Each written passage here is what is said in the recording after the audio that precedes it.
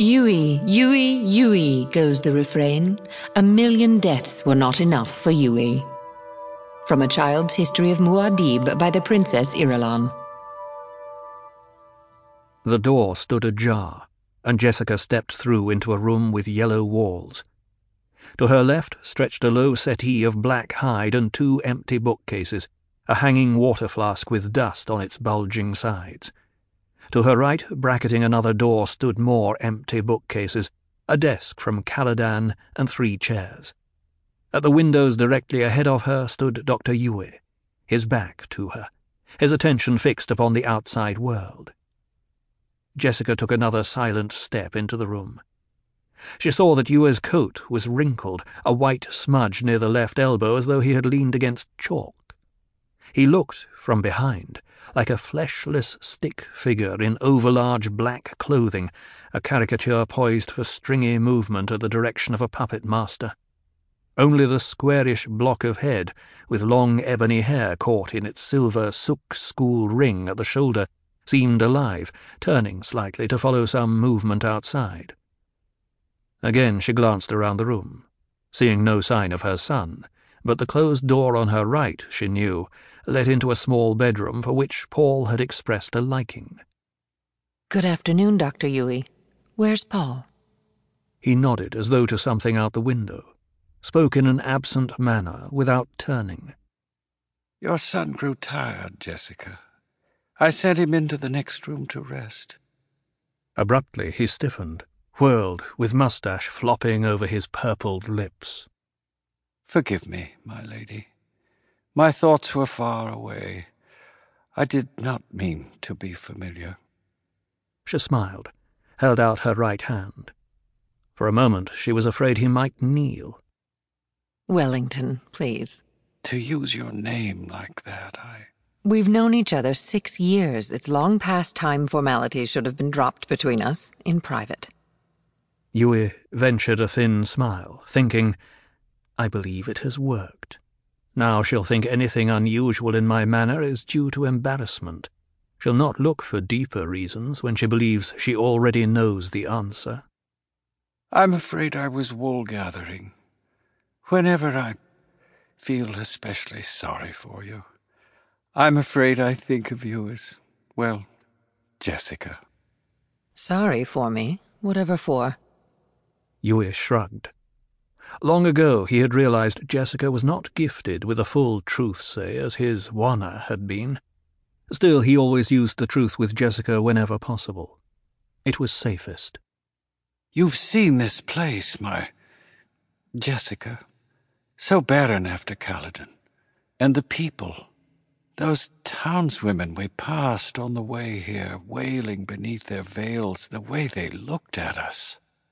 She folded her arms across her breast, hugging herself, feeling the crysknife there, a blade ground from a sandworm's tooth, if the reports were right. It's just that we're strange to them. Different people, different customs.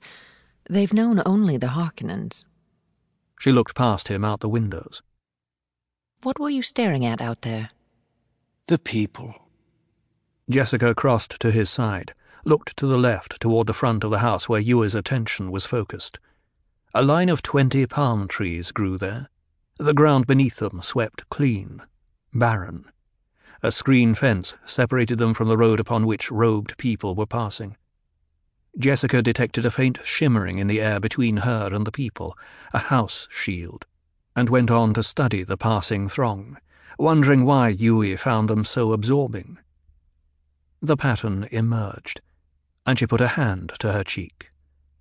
The way the passing people looked at the palm trees. She saw envy, some hate, even a sense of hope. Each person raked those trees with a fixity of expression. Do you know what they're thinking? You profess to read minds? Those minds. They look at those trees and they think, there are 100 of us. That's what they think. Why? Those are date palms. 1 date palm requires 40 liters of water a day. A man requires but 8 liters. A palm then equals 5 men. There are 20 palms out there, 100 men. But some of those people look at the trees hopefully. They but hope some dates will fall, except it's the wrong season. We look at this place with too critical an eye. There's hope as well as danger here. The spice could make us rich. With a fat treasury, we can make this world into whatever we wish. And she laughed silently at herself. Who am I trying to convince? The laugh broke through her restraints, emerging brittle, without humour. But you can't buy security.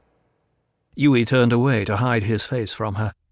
If only it were possible to hate these people instead of love them. In her manner, in many ways, Jessica was like his Wanna. Yet that thought carried its own rigours, hardening him to his purpose. The ways of the Harkonnen cruelty were devious. Wanna might not be dead. He had to be certain. Do not worry for us, Wellington. The problem's ours, not yours. She thinks I worry for her. He blinked back tears. And I do, of course. But I must stand before that black baron with his deed accomplished, and take my one chance to strike him where he is weakest, in his gloating moment. He sighed. Would it disturb Paul if I looked in on him? Not at all. I gave him a sedative. He's taking the change well? Except for getting a bit overtired. He's excited. But what 15-year-old wouldn't be under these circumstances? He's in here. He crossed to the door, opened it.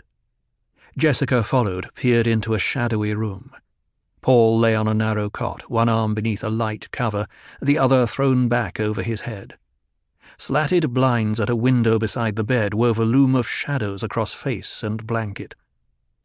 Jessica stared at her son, seeing the oval shape of face so like her own. But the hair was the Duke's, coal-coloured and tousled. Long lashes concealed the lime-toned eyes. Jessica smiled, feeling her fears retreat. She was suddenly caught by the idea of genetic traces in her son's features, her lines in eyes and facial outline, but sharp touches of the father peering through that outline like maturity emerging from childhood. She thought of the boy's features as an exquisite distillation out of random patterns, endless cues of happenstance meeting at this nexus. The thought made her want to kneel beside the bed and take her son in her arms, but she was inhibited by Yui's presence. She stepped back, closed the door softly. Yui had returned to the window, unable to bear watching the way Jessica stared at her son. Why did Wanna never give me children? He asked himself. I know as a doctor there was no physical reason against it. Was there some Bene Gesserit reason? Was she perhaps instructed to serve a different purpose? What could it have been? She loved me, certainly. For the first time he was caught up in the thought that he might be part of a pattern more involuted and complicated than his mind could grasp. Jessica stopped beside him. What delicious abandon in the sleep of a child. If only adults could relax like that. Yes. Where do we lose it?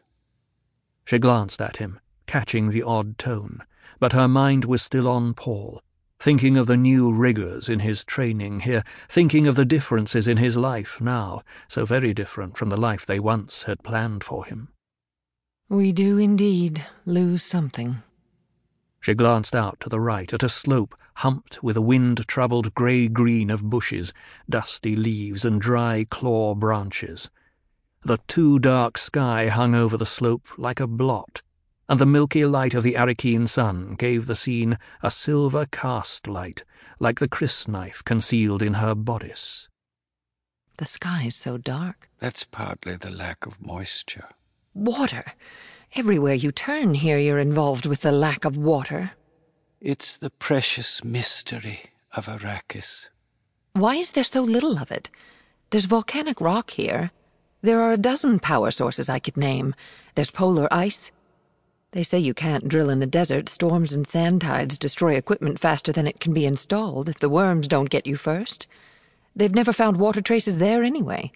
But the mystery, Wellington, the real mystery is the wells that have been drilled up here in the sinks and basins. Have you read about those? First a trickle, then nothing. But, Wellington, that's the mystery. The water was there. It dries up, and never again is there water.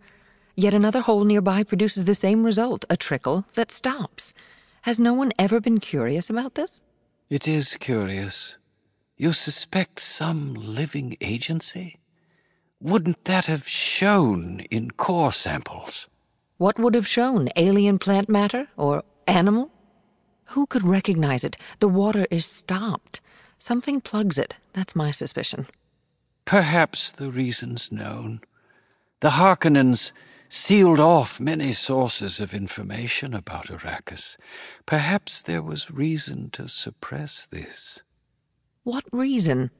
And then there's the atmospheric moisture. Little enough of it, certainly, but there's some. It's the major source of water here, caught in wind traps and precipitators. Where does that come from? The polar caps? Cold air takes up little moisture, Wellington. There are things here behind the Harkonnen veil that bear close investigation, and not all of those things are directly involved with the spice. We are indeed behind the Harkonnen veil. Perhaps we'll... He broke off, noting the sudden, intense way she was looking at him. Is something wrong? The way you say Harkonnen. Even my Duke's voice doesn't carry that weight of venom when he uses the hated name. I didn't know you had personal reasons to hate them, Wellington. Great Mother, he thought, I've aroused her suspicions. Now I must use every trick my Wanna taught me. There's only one solution. Tell the truth as far as I can. You didn't know that my wife, my Wanna, they... He shrugged, unable to speak past a sudden constriction in his throat. The words would not come out. He felt panic, closed his eyes tightly, experiencing the agony in his chest and little else, until a hand touched his arm gently.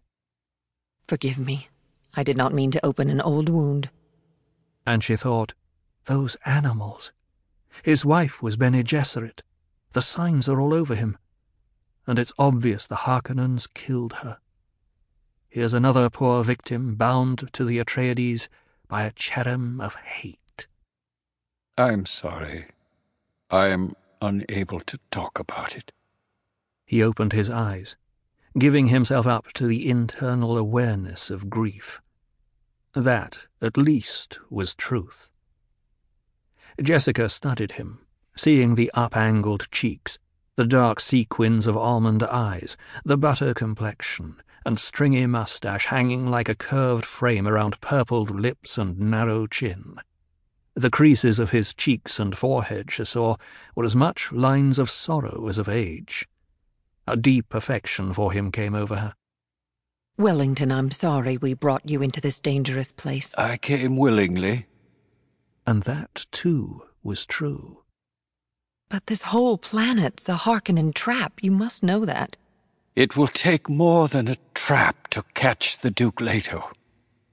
And that, too, was true. Perhaps I should be more confident of him. He is a brilliant tactician. We've been uprooted. That's why we're uneasy. And how easy it is to kill the uprooted plant, especially when you put it down in hostile soil. Are we certain the soil's hostile? There were water riots when it was learned how many people the Duke was adding to the population. They stopped only when the people learned we were installing new wind traps and condensers to take care of the load. There is only so much water to support human life here. The people know if more come to drink a limited amount of water, the price goes up, and the very poor die. But the Duke has solved this. It doesn't follow that the riots mean permanent hostility toward him. And guards everywhere, and shields. You see the blurring of them everywhere you look. We did not live this way on Caladan. Give this planet a chance. but Jessica continued to stare hard-eyed out the window. I can smell death in this place. Howat sent advance agents in here by the battalion. Those guards outside are his men.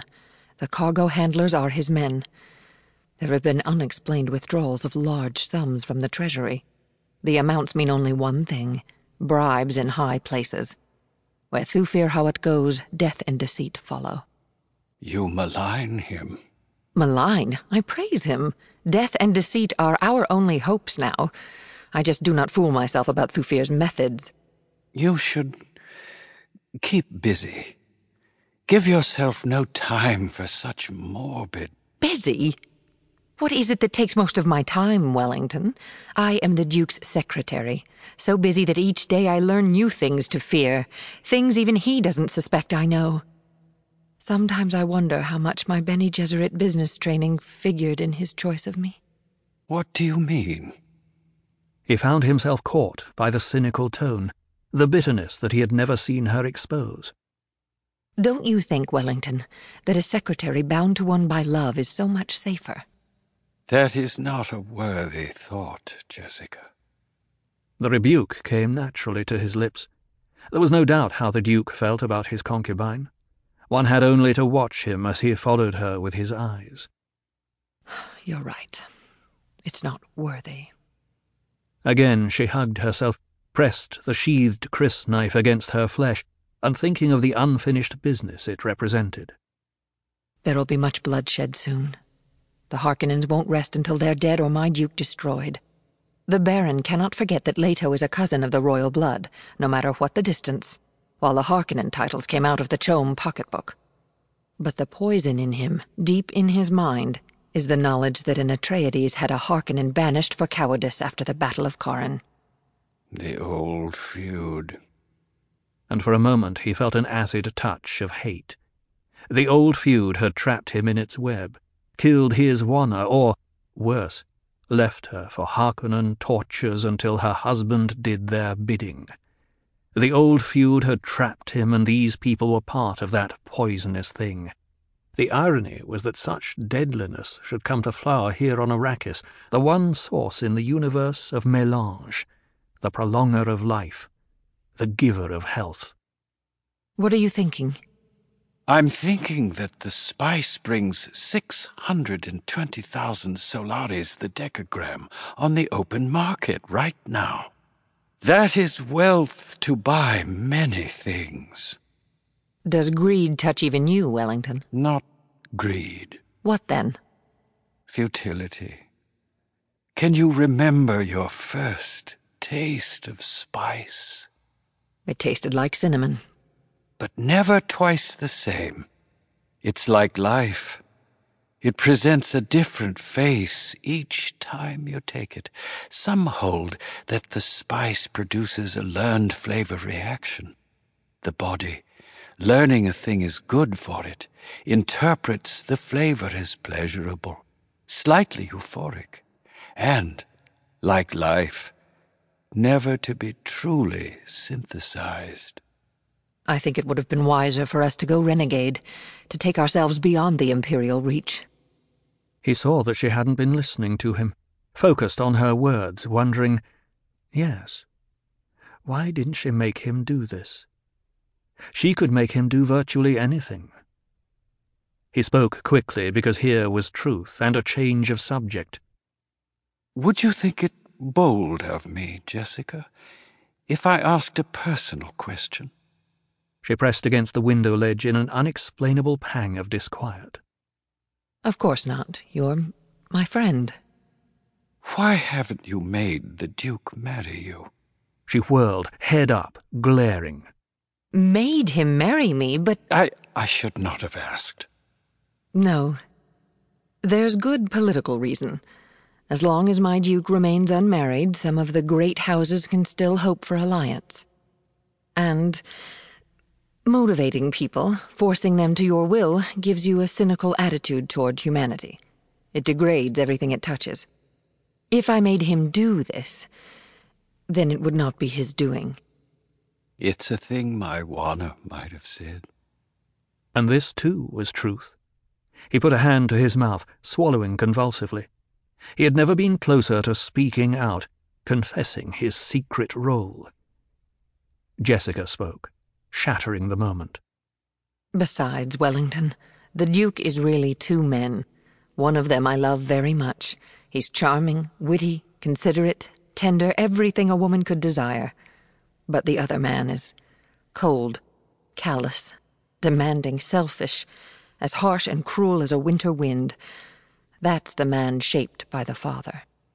Her face contorted.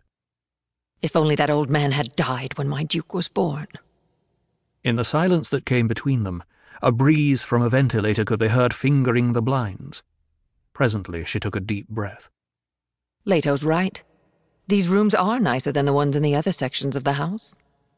She turned, sweeping the room with her gaze. If you'll excuse me, Wellington, I want another look through this wing before I assign quarters. Of course. He nodded and thought, if only there was some way not to do this thing that I must do. Jessica dropped her arms, crossed to the hall door and stood there a moment, hesitating, then let herself out. All the time we talked, he was hiding something, holding something back, she thought. To save my feelings, no doubt. He's a good man. Again she hesitated, almost turned back to confront Yui and drag the hidden thing from him, but that would only shame him, frighten him to learn he's so easily read. I should place more trust in my friends. Many have mocked the speed with which Muad'Dib learned the necessities of Arrakis. The Bene Gesserit, of course, know the basis of this speed. For the others, we can say that Muad'Dib learned rapidly because his first training was in how to learn. And the first lesson of all was the basic trust that he could learn. It is shocking to find how many people do not believe they can learn, and how many more believe learning to be difficult. Muad'Dib knew that every experience carries its lesson. From the Humanity of Muad'Dib by the Princess Irulan. Paul lay on the bed, feigning sleep. It had been easy to palm Dr. Yui's sleeping tablet, to pretend to swallow it. Paul suppressed a laugh. Even his mother had believed him asleep. He had wanted to jump up and ask her permission to go exploring the house, but had realized she wouldn't approve. Things were too unsettled yet. No, this way was best. If I slip out without asking, I haven't disobeyed orders, and I will stay in the house where it's safe. He heard his mother and Yui talking in the other room. Their words were indistinct, something about the spice, the Harkonnens. The conversation rose and fell. Paul's attention went to the carved headboard of his bed, a false headboard attached to the wall and concealing the controls for this room's functions. A leaping fish had been shaped on the wood with thick brown waves beneath it. He knew if he pushed the fish's one visible eye, that would turn on the room's suspensor lamps. One of the waves, when twisted, controlled ventilation. Another changed the temperature. Quietly, Paul sat up in bed. A tall bookcase stood against the wall to his left. It could be swung aside to reveal a closet with drawers along one side. The handle on the door into the hall was patterned on an ornithopter thrust bar. It was as though the room had been designed to entice him. The room and this planet. He thought of the film book Yui had shown him. Arrakis, His Imperial Majesty's Desert Botanical Testing Station. It was an old film book from before discovery of the spice. Names flitted through Paul's mind, each with its picture imprinted by the book's mnemonic pulse: saguaro, burro bush, date palm, sand verbena, evening primrose, barrel cactus, incense bush, smoke tree, creosote bush, kit fox, desert hawk, kangaroo mouse, names and pictures from man's tyrannic past, and many to be found now nowhere else in the universe except here on Arrakis. So many new things to learn about. The spice, and the sandworms. A door closed in the other room. Paul heard his mother's footsteps retreating down the hall. Dr. Yui, he knew, would find something to read and remain in the other room. Now was the moment to go exploring. Paul slipped out of the bed, headed for the bookcase door that opened into the closet. He stopped at a sound behind him, turned. The carved headboard of the bed was folding down onto the spot where he had been sleeping. Paul froze. The immobility saved his life. From behind the headboard slipped a tiny hunter-seeker, no more than 5 centimeters long. Paul recognized it at once. A common assassination weapon that every child of royal blood learned about at an early age. It was a ravening sliver of metal, guided by some nearby hand and eye. It could burrow into moving flesh and chew its way up nerve channels to the nearest vital organ. The seeker lifted, swung sideways across the room and back. Through Paul's mind flashed the related knowledge, the hunter-seeker limitations. Its compressed suspensor field distorted the room to reflect his target. The operator would be relying on motion, anything that moved. A shield could slow a hunter, give time to destroy it. But Paul had put aside his shield on the bed. Lasguns would knock them down, but lasguns were expensive and notoriously cranky of maintenance, and there was always the peril of explosive pyrotechnics if the laser beam intersected a hot shield. The Atreides relied on their body shields and their wits. Now, Paul held himself in near catatonic immobility, knowing he had only his wits to meet this threat. The hunter-seeker lifted another half-meter. It rippled through the slatted light from the window blinds, back and forth, quartering the room. I must try to grab it, he thought. The suspensor field will make it slippery on the bottom. I must grip tightly. The thing dropped a half-meter, quartered to the left, circled back around the bed. A faint humming could be heard from it. Who is operating that thing? Paul wondered. It has to be someone near. I could shout for Yui, but it would take him the instant the door opened. The hall door behind Paul creaked. A rap sounded there. The door opened. The hunter-seeker arrowed past his head toward the motion. Paul's right hand shot out and down, gripping the deadly thing. It hummed and twisted in his hand, but his muscles were locked on it in desperation. With a violent turn and thrust, he slammed the thing's nose against the metal doorplate. He felt the crunch of it, as the nose-eye smashed, and the seeker went dead in his hand. Still he held it, to be certain. Paul's eyes came up, met the open stare of total blue from the shad-out mapes. Your father has sent for you. There are men in the hall to escort you. Paul nodded, his eyes and awareness focusing on this odd woman in a sack-like dress of bondsman brown. She was looking now at the thing clutched in his hand. I've heard of such like. It would have killed me, not so? Paul had to swallow before he could speak. I was its target. But it was coming for me. Because you were moving. And he wondered, who is this creature? Then you saved my life. I saved both our lives. Seems like you could have let it have me and made your own escape. Who are you? The shut-out Mapes, housekeeper. How did you know where to find me? Your mother told me. I met her at the stairs to the weirding room down the hall. She pointed to her right. Your father's men are still waiting. Those will be Hawat's men, he thought. We must find the operator of this thing. Go to my father's men. Tell them I've caught a hunter-seeker in the house and they're to spread out and find the operator. Tell them to seal off the house and its grounds immediately. They'll know how to go about it. The operator's sure to be a stranger among us. And he wondered, could it be this creature? But he knew it wasn't. The Seeker had been under control when she entered. Before I do your bidding, manling, I must cleanse the way between us. You've put a water burden on me that I'm not sure I care to support.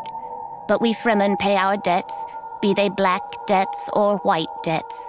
And it's known to us, that you've a traitor in your midst.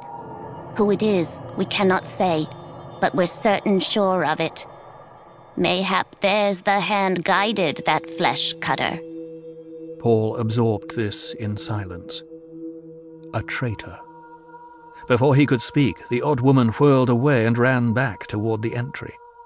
He thought to call her back, but there was an air about her that told him she would resent it. She told him what she knew, and now she was going to do his bidding. The house would be swarming with Howard's men in a minute.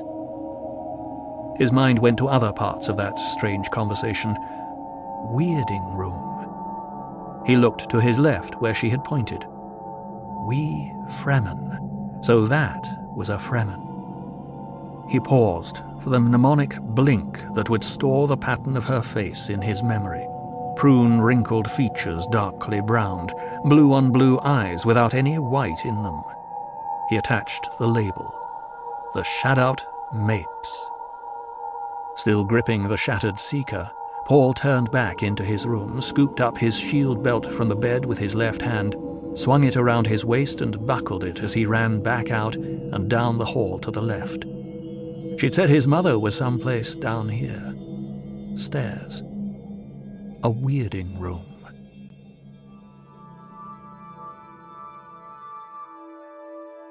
What had the Lady Jessica to sustain her in her time of trial? Think you carefully on this Bene Gesserit proverb, and perhaps you will see. Any road followed precisely to its end leads precisely nowhere. Climb the mountain just a little bit to test that it's a mountain. From the top of the mountain, you cannot see the mountain. From Muad'Dib, Family Commentaries by the Princess Irulan. At the end of the south wing, Jessica found a metal stair spiraling up to an oval door. She glanced back down the hall, again up at the door. Oval? She wondered. What an odd shape for a door in a house. Through the windows beneath the spiral stair, she could see the great white sun of Arrakis moving on toward evening. Long shadows stabbed down the hall. She returned her attention to the stairs. Harsh side lighting picked out bits of dried earth on the open metalwork of the steps. Jessica put a hand on the rail, began to climb. The rail felt cold under her sliding palm. She stopped at the door, saw it had no handle, but there was a faint depression on the surface of it where a handle should have been. Surely not a palm lock, she told herself. A palm lock must be keyed to one individual's hand shape and palm lines. But it looked like a palm lock. And there were ways to open any palm lock, as she had learned at school. Jessica glanced back to make certain she was unobserved, placed her palm against the depression in the door. The most gentle of pressures to distort the lines, a turn of the wrist, another turn, a sliding twist of the palm across the surface. She felt the click, but there were hurrying footsteps in the hall beneath her. Jessica lifted her hand from the door, turned, saw Mapes come to the foot of the stairs. "There are men in the great hall say they've been sent by the Duke to get young Master Paul," Mapes said. "They've the ducal signet, and the guard has identified them." She glanced at the door, back to Jessica. A cautious one, this Mapes, Jessica thought. That's a good sign. "He's in the 5th room from this end of the hall, the small bedroom," Jessica said. "If you have trouble waking him, call on Dr. Yue in the next room. Paul may require a wake shot." Again Mapes cast a piercing stare at the oval door, and Jessica thought she detected loathing in the expression. Before Jessica could ask about the door and what it concealed, Mapes had turned away, hurrying back down the hall. Howard certified this place, Jessica thought. There can't be anything too terrible in here. She pushed the door. It swung inward onto a small room with another oval door opposite. The other door had a wheel handle. An airlock, Jessica thought. She glanced down, saw a door prop fallen to the floor of the little room. The prop carried Howard's personal mark. The door was left propped open, she thought. Someone probably knocked the prop down accidentally, not realizing the outer door would close on a palm lock. She stepped over the lip into the little room. Why an airlock in a house? She asked herself, and she thought suddenly of exotic creatures sealed off in special climates. Special climate. That would make sense on Arrakis, where even the driest of off-planet growing things had to be irrigated. The door behind her began swinging closed. She caught it and propped it open securely with a stick Hawat had left. Again she faced the wheel-locked inner door, seeing now a faint inscription etched in the metal above the handle. She recognized Galak words, read, "O man, here is a lovely portion of God's creation. Then stand before it and learn to love the perfection of thy supreme friend." Jessica put her weight on the wheel. It turned left and the inner door opened. A gentle draught feathered her cheek, stirred her hair. She felt change in the air, a richer taste. She swung the door wide, looked through into massed greenery with yellow sunlight pouring across it. A yellow sun? She asked herself. Then, filter glass. She stepped over the sill and the door swung closed behind. A wet planet conservatory, she breathed. Potted plants and low-pruned trees stood all about. She recognized a mimosa, a flowering quince, a sondagi, green-blossomed plenisenta, green and white-striped acaso, roses. Even roses. She bent to breathe the fragrance of a giant pink blossom, straightened to peer around the room. Rhythmic noise invaded her senses. She parted a jungle overlapping of leaves, looked through to the center of the room. A low fountain stood there, small with fluted lips. The rhythmic noise was a peeling, spooling arc of water falling thud-a-gallop onto the metal bowl. Jessica sent herself through the quick, sense-clearing regimen, began a methodical inspection of the room's perimeter. It appeared to be about 10 meters square. From its placement above the end of the hall and from subtle differences in construction, she guessed it had been added onto the roof of this wing long after the original building's completion. She stopped at the south limits of the room in front of the wide reach of filter glass, stared around. Every available space in the room was crowded with exotic, wet-climate plants. Something rustled in the greenery. She tensed, then glimpsed a simple, clock-set servok with pipe and hose arms. An arm lifted, sent out a fine spray of dampness that misted her cheeks. The arm retracted, and she looked at what it had watered. A fern tree. Water everywhere in this room. On a planet where water was the most precious juice of life, water being wasted so conspicuously that it shocked her to inner stillness. She glanced out at the filter-yellowed sun. It hung low on a jagged horizon above cliffs that formed part of the immense rock uplifting known as the Shield Wall. Filter glass, she thought, to turn a white sun into something softer and more familiar. Who could have built such a place? Leto? It would be like him to surprise me with such a gift, but there hasn't been time, and he's been busy with more serious problems. She recalled the report that many Arrakeen houses were sealed by airlock doors and windows to conserve and reclaim interior moisture. Leto had said it was a deliberate statement of power and wealth for this house to ignore such precautions, its doors and windows being sealed only against the omnipresent dust. But this room embodied a statement far more significant than the lack of water seals on outer doors. She estimated that this pleasure room used water enough to support 1,000 persons on Arrakis, possibly more. Jessica moved along the window, continuing to stare into the room. The move brought into view a metallic surface at table height beside the fountain, and she glimpsed a white notepad and stylus there, partly concealed by an overhanging fan leaf. She crossed to the table, noted Hawat's day signs on it, studied a message written on the pad. To the Lady Jessica, may this place give you as much pleasure as it has given me. Please permit the room to convey a lesson we learned from the same teachers. The proximity of a desirable thing tempts one to overindulgence. On that path lies danger. My kindest wishes, Margot, Lady Fenring. Jessica nodded, remembering that Leto had referred to the Emperor's former proxy here as Count Fenring. But the hidden message of the note demanded immediate attention, couched as it was in a way to inform her the writer was another Bene Gesserit. A bitter thought touched Jessica in passing. The Count married his lady. Even as this thought flicked through her mind, she was bending to seek out the hidden message. It had to be there.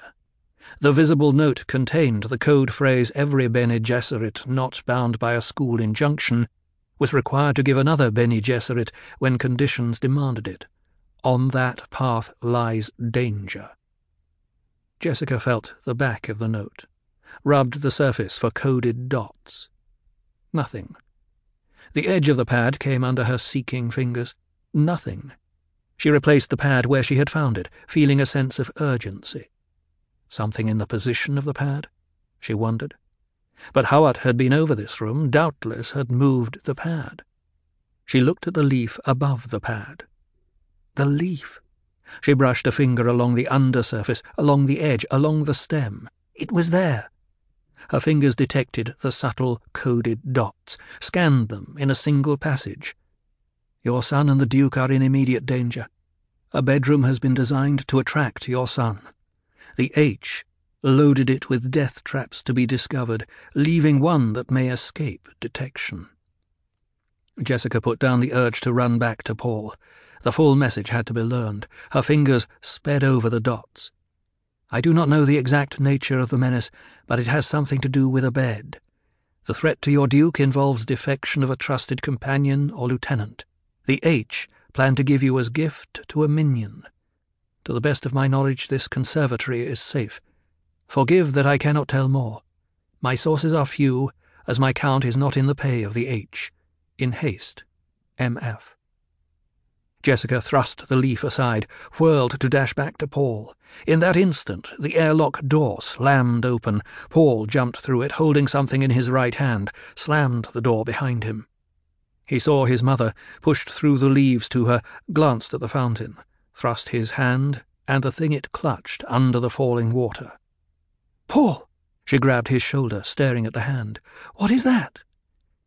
He spoke casually, but she caught the effort behind the tone. "Hunter-seeker. Caught it in my room and smashed its nose. But I want to be sure. Water should short it out." "Immerse it," she commanded. He obeyed. Presently she said, "Withdraw your hand. Leave the thing in the water." He brought out his hand, shook water from it, staring at the quiescent metal in the fountain. Jessica broke off a plant stem, prodded the deadly sliver.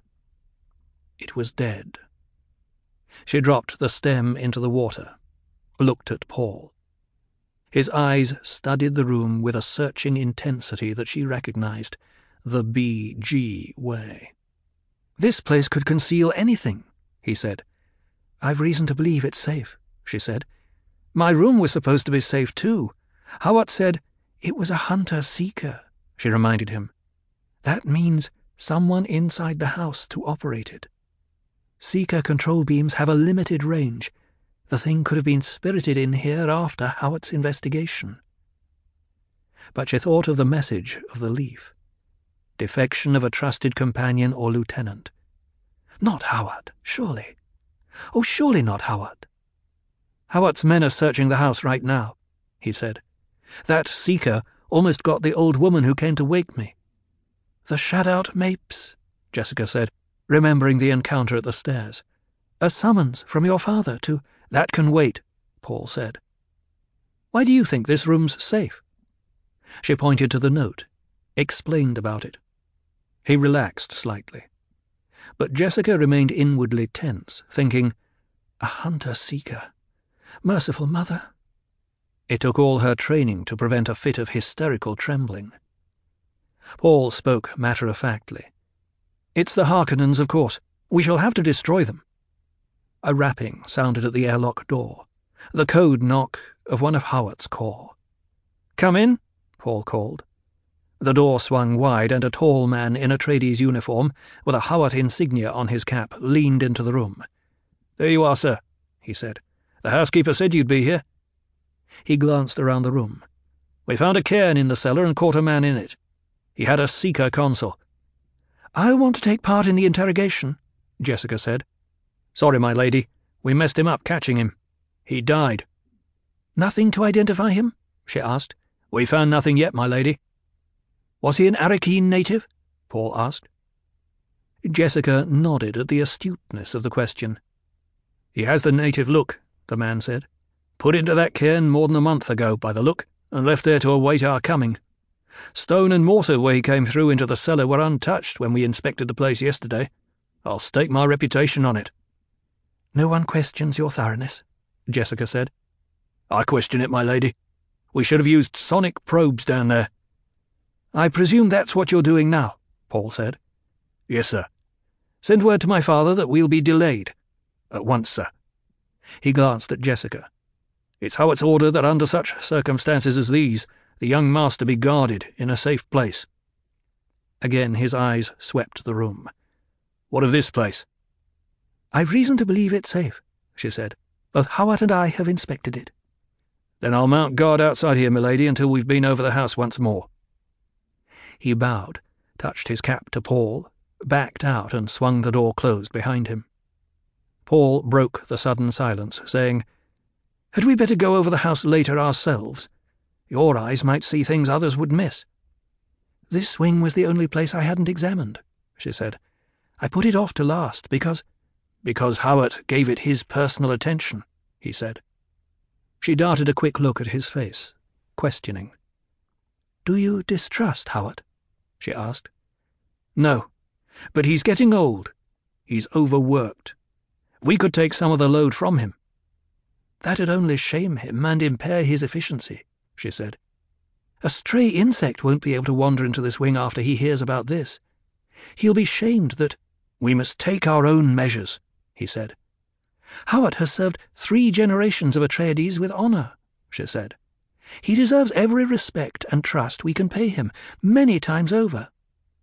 Paul said, "When my father is bothered by something you've done, he says, 'Bene Gesserit,' like a swear word."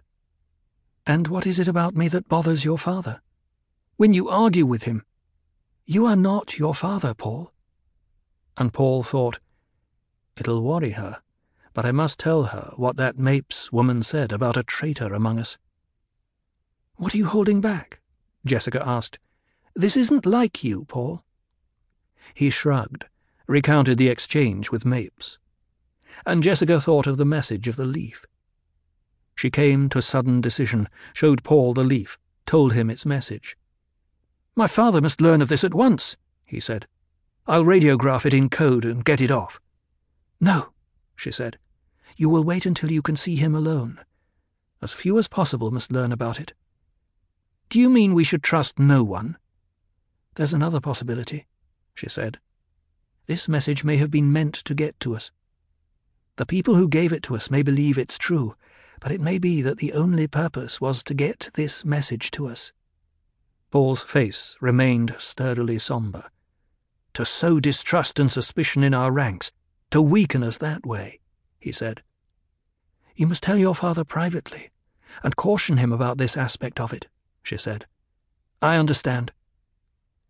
She turned to the tall reach of filter glass, stared out to the southwest where the sun of Arrakis was sinking, a yellowed ball above the cliffs. Paul turned with her, said, "I don't think it's Howard either. Is it possible it's Yui?" "He's not a lieutenant or companion," she said. "And I can assure you he hates the Harkonnens as bitterly as we do." Paul directed his attention to the cliffs, thinking, and it couldn't be Gurney. Or Duncan. Could it be one of the sub-lieutenants? Impossible. They're all from families that have been loyal to us for generations. For good reason. Jessica rubbed her forehead, sensing her own fatigue. So much peril here. She looked out at the filter-yellowed landscape, studying it. Beyond the ducal grounds stretched a high-fenced storage yard, lines of spice silos in it with stilt-legged watchtowers standing around it like so many startled spiders. She could see at least 20 storage yards of silos reaching out to the cliffs of the shield wall, silos repeated, stuttering across the basin. Slowly, the filtered sun buried itself beneath the horizon. Stars leaped out. She saw one bright star so low on the horizon that it twinkled with a clear, precise rhythm, a trembling of light. Blink, blink, blink, blink, blink. Paul stirred beside her in the dusky room. But Jessica concentrated on that single bright star, realizing that it was too low, that it must come from the shield wall cliffs. Someone signaling. She tried to read the message, but it was in no code she had ever learned. Other lights had come on down on the plain beneath the cliffs, little yellows spaced out against blue darkness, and one light off to their left grew brighter, began to wink back at the cliff very fast, blink, squirt, glimmer, blink, and it was gone. The false star in the cliff winked out immediately. Signals. And they filled her with premonition. Why were lights used to signal across the basin? She asked herself. Why couldn't they use the communications network? The answer was obvious. The communinet was certain to be tapped now by agents of the Duke Leto. Light signals could only mean that messages were being sent between his enemies, between Harkonnen agents. There came a tapping at the door behind them, and the voice of Howard's man. "All clear, sir, my lady. Time to be getting the young master to his father." It is said that the Duke Leto blinded himself to the perils of Arrakis, that he walked heedlessly into the pit. Would it not be more likely to suggest he had lived so long in the presence of extreme danger he misjudged a change in its intensity? Or is it possible he deliberately sacrificed himself that his son might find a better life? All evidence indicates the Duke was a man not easily hoodwinked.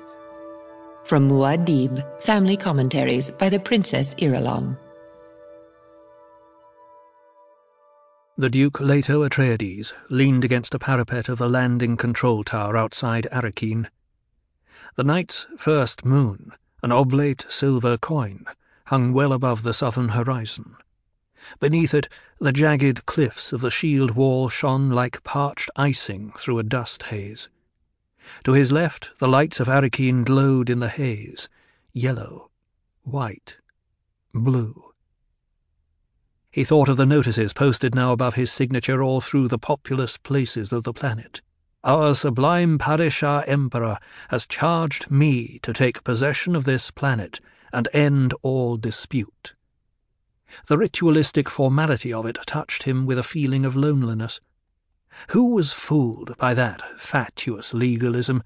Not the Fremen, certainly, nor the Houses Minor, who controlled the interior trade of Arrakis, and were Harkonnen creatures almost to a man.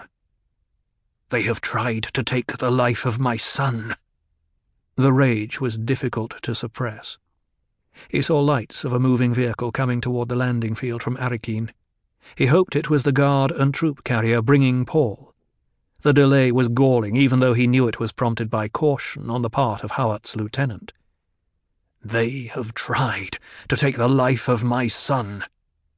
He shook his head to drive out the angry thoughts, glanced back at the field where 5 of his own frigates were posted around the rim like monolithic sentries. Better a cautious delay than... The lieutenant was a good one, he reminded himself. A man marked for advancement, completely loyal. Our sublime Padishah Emperor. If the people of this decadent garrison city could only see the Emperor's private note to his noble Duke, the disdainful allusions to veiled men and women. But what else is one to expect of barbarians, whose dearest dream is to live outside the ordered security of the Farfraluchas? The Duke felt in this moment that his own dearest dream was to end all class distinctions and never again think of deadly order. He looked up and out of the dust at the unwinking stars, thought, around one of those little lights circles Caladan, but I'll never again see my home. The longing for Caladan was a sudden pain in his breast. He felt that it did not come from within himself, but that it reached out to him from Caladan. He could not bring himself to call this dry wasteland of Arrakis his home, and he doubted he ever would. I must mask my feelings, he thought, for the boy's sake. If ever he's to have a home, this must be it. I may think of Arrakis as a hell I've reached before death, but he must find here that which will inspire him. There must be something. A wave of self-pity, immediately despised and rejected, swept through him, and for some reason he found himself recalling 2 lines from a poem Gurney Halleck often repeated. My lungs taste the air of time, blown past falling sands. Well, Gurney would find plenty of falling sands here, the Duke thought. The central wastelands beyond those moon-frosted cliffs were desert, barren rock, dunes and blowing dust, an uncharted, dry wilderness with here and there along its rim, and perhaps scattered through it, knots of Fremen. If anything could buy a future for the Atreides line, the Fremen just might do it. Provided the Harkonnens hadn't managed to infect even the Fremen with their poisonous schemes. They have tried to take the life of my son. A scraping metal racket vibrated through the tower, shook the parapet beneath his arms. Blast shutters dropped in front of him, blocking the view. Shuttles coming in, he thought. Time to go down and get to work. He turned to the stairs behind him, headed down to the big assembly room, trying to remain calm as he descended, to prepare his face for the coming encounter. The men were already boiling in from the field when he reached the yellow-domed room. They carried their space bags over their shoulders, shouting and roistering like students returning from vacation. Hey, feel that under your dogs? That's gravity, man. How many G's does this place pull? Feels heavy. 9/10 of a G by the book.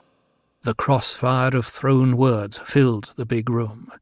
Did you get a good look at this hole on the way down? Where's all the loot this place is supposed to have? The Harkonnens took it with them. Me for a hot shower and a soft bed. Haven't you heard, stupid? No showers down here. You scrub your ass with sand. Hey, can it? The Duke. The Duke stepped out of the stair entry into a suddenly silent room. Gurney Halleck strode along at the point of the crowd, bag over one shoulder, the neck of his 9-string balisette clutched in the other hand. They were long-fingered hands with big thumbs, full of tiny movements that drew such delicate music from the balisette. The Duke watched Halleck, admiring the ugly lump of a man, noting the glass-splinter eyes with their gleam of savage understanding. Here was a man who lived outside the Faufreluches while obeying their every precept. What was it Paul had called him? Gurney the Valorous. Halleck's wispy blonde hair trailed across barren spots on his head. His wide mouth was twisted into a pleasant sneer, and the scar of the ink-vine whip slashed across his jawline seemed to move with a life of its own. His whole air was of casual, shoulder-set capability. He came up to the Duke, bowed. Gurney. My lord. He gestured with the balisette toward the men in the room. This is the last of them. I'd have preferred coming in with the first wave, but... There are still some Harkonnens for you. Step aside with me, Gurney, where we may talk. Yours to command, my lord. They moved into an alcove beside a coil-slot water machine, while the men stirred restlessly in the big room. Halleck dropped his bag into a corner, kept his grip on the balisette. How many men can you let Hawat have? Is Thufir in trouble, sire? He's lost only 2 agents, but his advance men gave us an excellent line on the entire Harkonnen setup here. If we move fast, we may gain a measure of security, the breathing space we require. He wants as many men as you can spare, men who won't balk at a little knife work. I can let him have 300 of my best. Where shall I send them? To the main gate. Hawat has an agent there waiting to take them. Shall I get about it at once, sire? In a moment. We have another problem. The field commandant will hold the shuttle here until dawn on a pretext. The guild highliner that brought us is going on about its business, and the shuttle is supposed to make contact with a cargo ship taking up a load of spice. Our spice, my lord? Our spice. But the shuttle also will carry some of the spice hunters from the old regime. They've opted to leave with the change of fief, and the judge of the change is allowing it. These are valuable workers, Gurney, about 800 of them. Before the shuttle leaves, you must persuade some of those men to enlist with us. How strong a persuasion, sire? I want their willing cooperation, Gurney. Those men have experience and skills we need. The fact that they're leaving suggests they're not part of the Harkonnen machine. Hawat believes there could be some bad ones planted in the group, but he sees assassins in every shadow. Thufir has found some very productive shadows in his time, my lord. And there are some he hasn't found. But I think planting sleepers in this outgoing crowd would show too much imagination for the Harkonnens. Possibly, sire. Where are these men? Down on the lower level in a waiting room.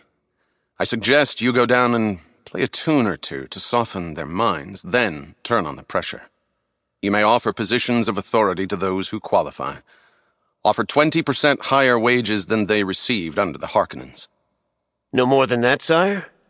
I know the Harkonnen pay scales, and to men with their termination pay in their pockets and the wanderlust on them, well, sire, 20% would hardly seem proper inducement to stay. Then use your own discretion in particular cases. Just remember that the treasury isn't bottomless.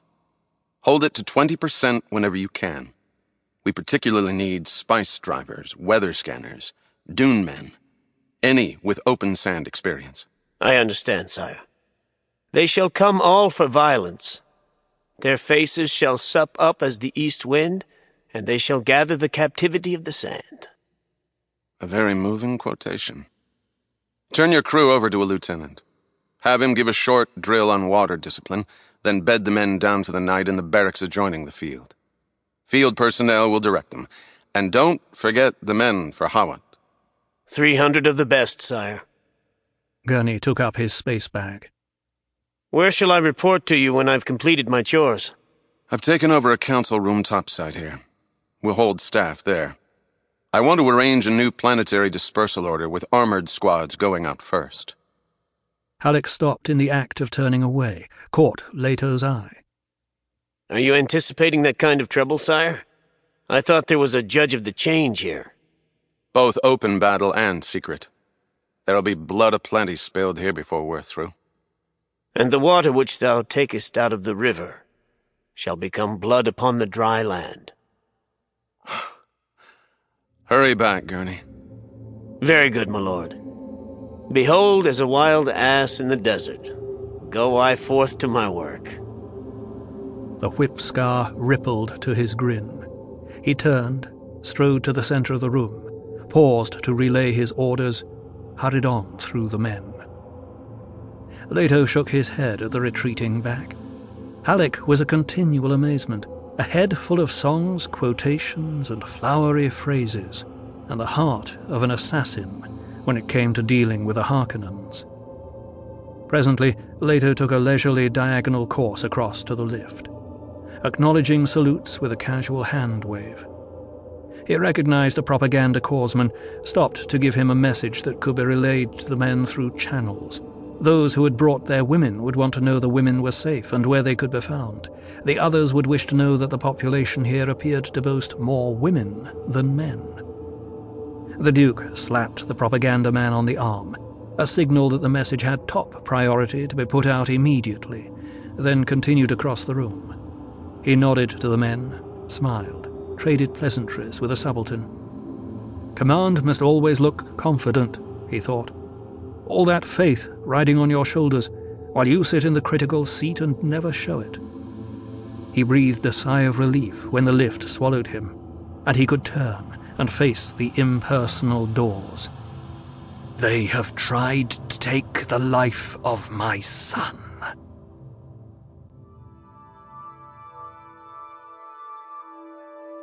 Over the exit of the Erakeen landing field, crudely carved as though with a poor instrument, there was an inscription that Muad'Dib was to repeat many times. He saw it that first night on Arrakis, having been brought to the ducal command post to participate in his father's first full staff conference. The words of the inscription were a plea to those leaving Arrakis, but they fell with dark import on the eyes of a boy who had just escaped a close brush with death. They said, "O you who know what we suffer here, do not forget us in your prayers." From Manual of Muad'Dib by the Princess Irulan. The whole theory of warfare is calculated risk, the Duke said. But when it comes to risking your own family, the element of calculation gets submerged in other things. He knew he wasn't holding in his anger as well as he should, and he turned, strode down the length of the long table and back. The Duke and Paul were alone in the conference room at the landing field. It was an empty-sounding room, furnished only with the long table, old-fashioned three-legged chairs around it, and a map board and projector at one end. Paul sat at the table near the map board.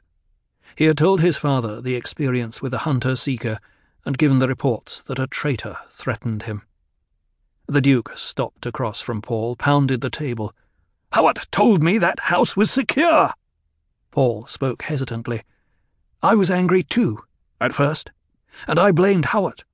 But the threat came from outside the house. It was simple, clever, and direct, and it would have succeeded were it not for the training given me by you and many others, including Hawat." "Are you defending him?" the Duke demanded. "Yes. He's getting old. That's it. He should be—" "He's wise with much experience," Paul said. "How many of Hawat's mistakes can you recall?" "I should be the one defending him," the Duke said. "Not you." Paul smiled. Leto sat down at the head of the table, put a hand over his son's. "You've matured lately, son." He lifted his hand. "It gladdens me." He matched his son's smile. "Hawat will punish himself. He'll direct more anger against himself over this than both of us together could pour on him." Paul glanced toward the darkened windows beyond the map board, looked at the night's blackness. Room lights reflected from a balcony railing out there. He saw movement and recognized the shape of a guard in Atreides uniform. Paul looked back at the white wall behind his father, then down to the shiny surface of the table, seeing his own hands clenched into fists there. The door opposite the Duke banged open. Thufir Hawat strode through it, looking older and more leathery than ever. He paced down the length of the table, stopped at attention, facing Leto. "My lord," he said, speaking to a point over Leto's head, "I have just learned how I failed you. It becomes necessary that I tender my resignation." "Oh, sit down and stop acting the fool," the Duke said. He waved the chair across from Paul. "If you made a mistake, it was in overestimating the Harkonnens. Their simple minds came up with a simple trick. We didn't count on simple tricks. And my son has been at great pains to point out to me that he came through this largely because of your training. You didn't fail there." He stabbed the back of the empty chair. "Sit down, I say." Hawat sank into the chair. "But I'll hear no more of it," the Duke said. "The incident is past. We have more pressing business. Where are the others?" "I asked them to wait outside while I— Call them in." Hawat looked into Leto's eyes. "Sire, I know who my true friends are, Thufir," the Duke said. "Call in the men." Hawat swallowed. "At once, my lord." He swivelled in the chair, called to the open door. "Gurney, bring them in." Halleck led the file of men into the room, the staff officers looking grimly serious, followed by the younger aides and specialists, an air of eagerness among them. Brief scuffing sounds echoed around the room as the men took seats. A faint smell of rachag stimulant wafted down the table. "There's coffee for those who want it," the Duke said. He looked over his men, thinking, "They're a good crew. A man could do far worse for this kind of war." He waited while coffee was brought in from the adjoining room and served, noting the tiredness in some of the faces. Presently he put on his mask of quiet efficiency, stood up and commanded their attention with a knuckle rap against the table. "Well, gentlemen," he said, "our civilization appears to have fallen so deeply into the habit of invasion that we cannot even obey a simple order of the Imperium without the old ways cropping up." Dry chuckles sounded around the table, and Paul realized that his father had said the precisely correct thing, in precisely the correct tone to lift the mood here. Even the hint of fatigue in his voice was right. "I think first we'd better learn if Thufir has anything to add to his report on the Fremen," the Duke said. "Thufir?" Hawat glanced up. "I've some economic matters to go into after my general report, sire, but I can say now that the Fremen appear more and more to be the allies we need. They're waiting now to see if they can trust us, but they appear to be dealing openly. They've sent us a gift, still suits of their own manufacture, maps of certain desert areas surrounding strong points the Harkonnens left behind." He glanced down at the table. "Their intelligence reports have proved completely reliable and have helped us considerably in our dealings with the Judge of the Change. They've also sent some incidental things, jewellery for the Lady Jessica, spice liquor, candy, medicinals. My men are processing the lot right now. There appears to be no trickery." "You like these people, Thufir?" asked a man down the table. Hawat turned to face his questioner. "Duncan Idaho says they're to be admired." Paul glanced at his father, back to Hawat, ventured a question. "Have you any new information on how many Fremen there are?" Hawat looked at Paul.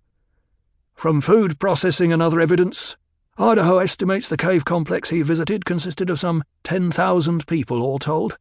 Their leader said he ruled a CH of 2,000 hearths. We've reason to believe there are a great many such CH communities. All seem to give their allegiance to someone called Liet."